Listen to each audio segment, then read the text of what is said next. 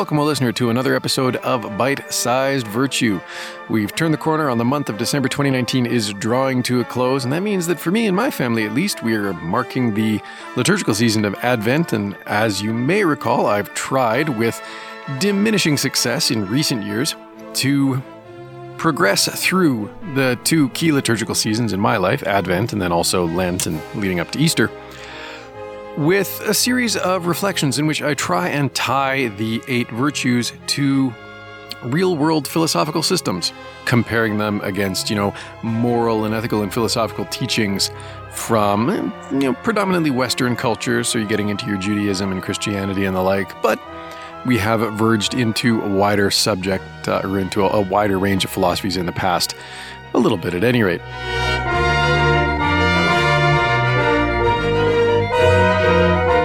This year I thought I would go in a bit of a different direction because it occurs to me that, and this is something I'm kind of dealing with in my own life, and maybe I'll talk about that a little bit in this episode, but Advent is meant as a penitential season, which is one of the reasons why in families that really try and mark and observe Advent, they tend to be the ones who will happily put up Christmas decorations once Christmas rolls around, because that's actually when the season of Christmas starts, is on Christmas. But in the lead up to that, they may take a more muted approach. And that's what we try and do in our family as well, because Advent's really meant as a time of preparation. You're preparing for the celebration of Christmas. And there's a lot that you really should do just in your own life to make yourself as ready for that great feast as possible. And this penitential idea is a central component of that, right? Because it's not just about, preparing your house and preparing food and snacks and presents and all the rest. It's about preparing yourself, your mind, your heart, your soul for this, for, in the Christian case, the coming of Jesus.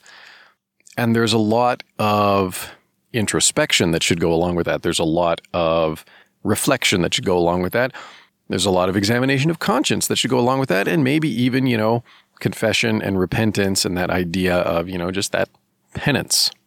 Advent emerged really out of the same philosophical impetus as did the Lenten season. And that's actually why purple is one of the significant colors of Advent.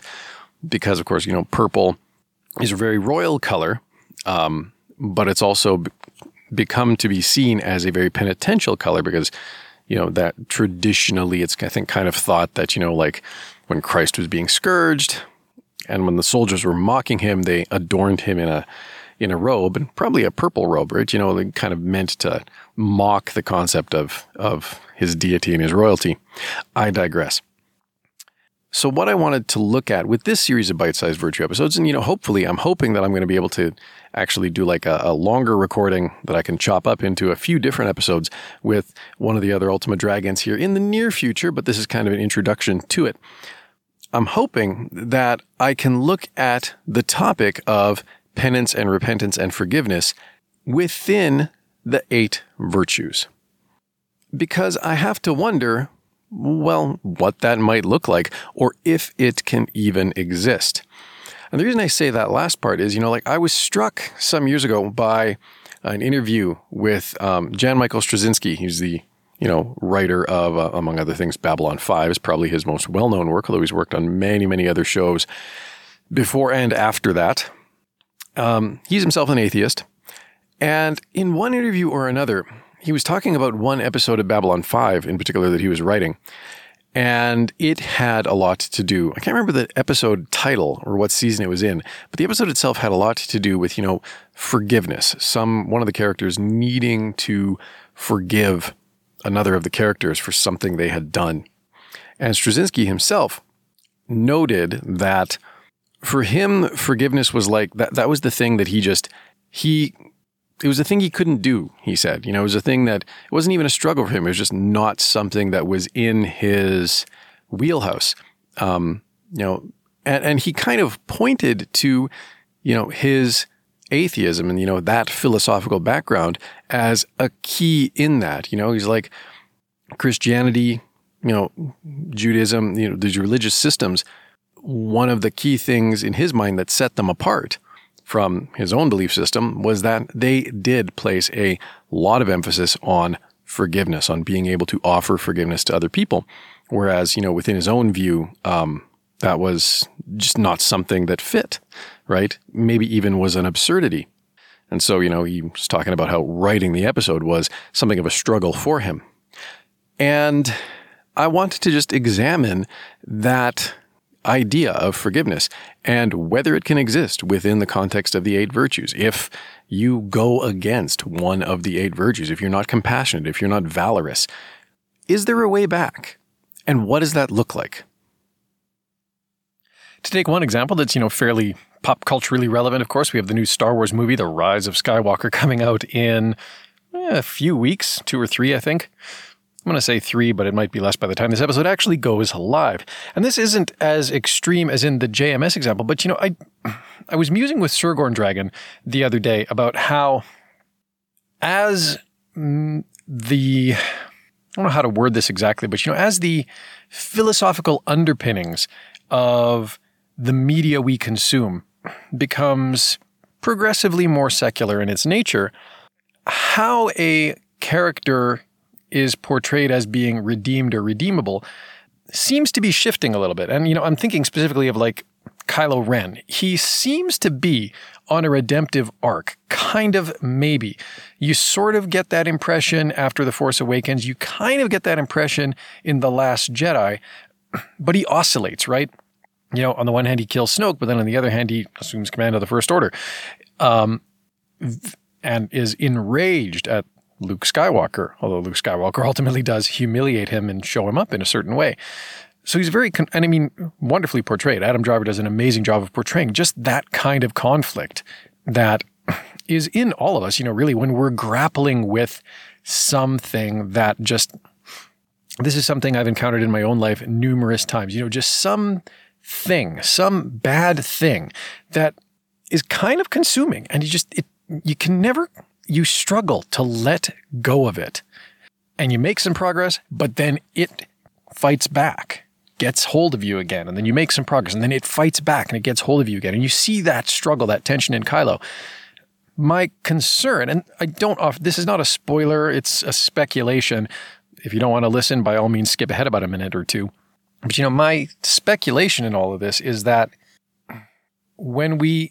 if we do see Kylo Ren redeemed and, reclaim his identity as Ben Solo, he's probably going to die. Because that seems to be how the redemptive model works in storytelling now. You can have a character, even a detestable character, be redeemed, but they almost always pay for it with their life. And I suspect that if we see Kylo Ren become Ben Solo again, I suspect that if we see him abandon the First Order, abandon the dark side and turn back to the light, he's going to die. Because that's kind of the cultural mentality,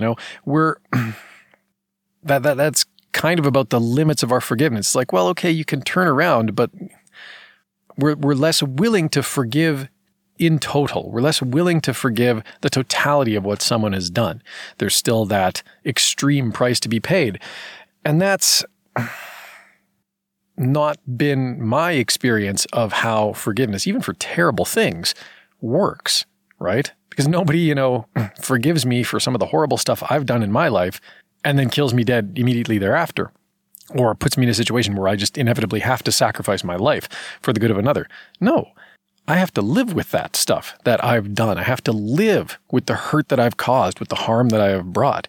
I have to carry it with me through my days, even though I know I've been forgiven for it, even though I've done penance for it, even though I've confessed that, even though it has been absolved, there's still that lingering aspect of it that is my own memory. There is still that lingering aspect of it that is, that sense of the depths to which I have sunk, the depths to which I have hurt others or brought others. And I don't get the easy out of dying heroically after the fact or dying at all. I carry that with me for the rest of my days. But we don't really see that in stories anymore. We're not, I don't think, if Kylo Ren is redeemed, we're not going to see him, become this individual who proceeds forward into a new life, head held high, but always just a little bit haunted by his past.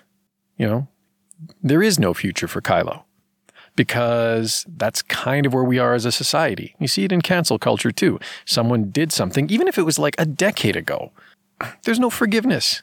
They could be a completely different person from the person that they were a decade ago. They could have significantly reformed their views from what they held their views to be a decade ago. But they can still be gone after. They can still be brought down. There's not really a lot of forgiveness in that. Now, my hope in exploring forgiveness as it could possibly exist within the 8 virtues is that we'll find overall that the 8 virtues are a little more merciful than that. But honestly, I don't know. I've really got to start going through Ultima lore and looking for examples of where people have, if people have offended against the virtues, have they come back from that? How could they come back from that? That's kind of where I want this speculation, this discussion to go. And like I say, hopefully I can sit down with one of the Ultima Dragons here who's got a number of thoughts on this topic. Actually, we've discussed it on Discord a little bit. Hopefully I can find some time to sit down with him and actually, record our thoughts and make a few episodes out of that. But for now, this is the first episode of Season 9 of Bite-Sized Virtue. Those are the thoughts that we're going to wander into the season with. And by all means, if you have any thoughts that you would like to contribute to this season of Bite-Sized Virtue, get in front of a microphone, record your thoughts. If you really want my full recommendations for it, here they are. Start the microphone recording. Keep the room around you as silent as possible for about 10 seconds so that we can get some good background noise. And then record your thoughts. Save it in an uncompressed format, FLAC or WAV. And then come and find me on the Ultima Dragons Discord and say, hey, I have some thoughts. I've recorded them. Can I send you a link? And we'll figure out how to get that to me. OneDrive, Dropbox, Google Drive. I can do just about any cloud sharing service imaginable. But I would love to hear your thoughts. If you have them, please do consider sharing them. And I will try and work them into future episodes in this season of Bite-Sized Virtue. For now, though, thank you for listening. And until next time, be virtuous.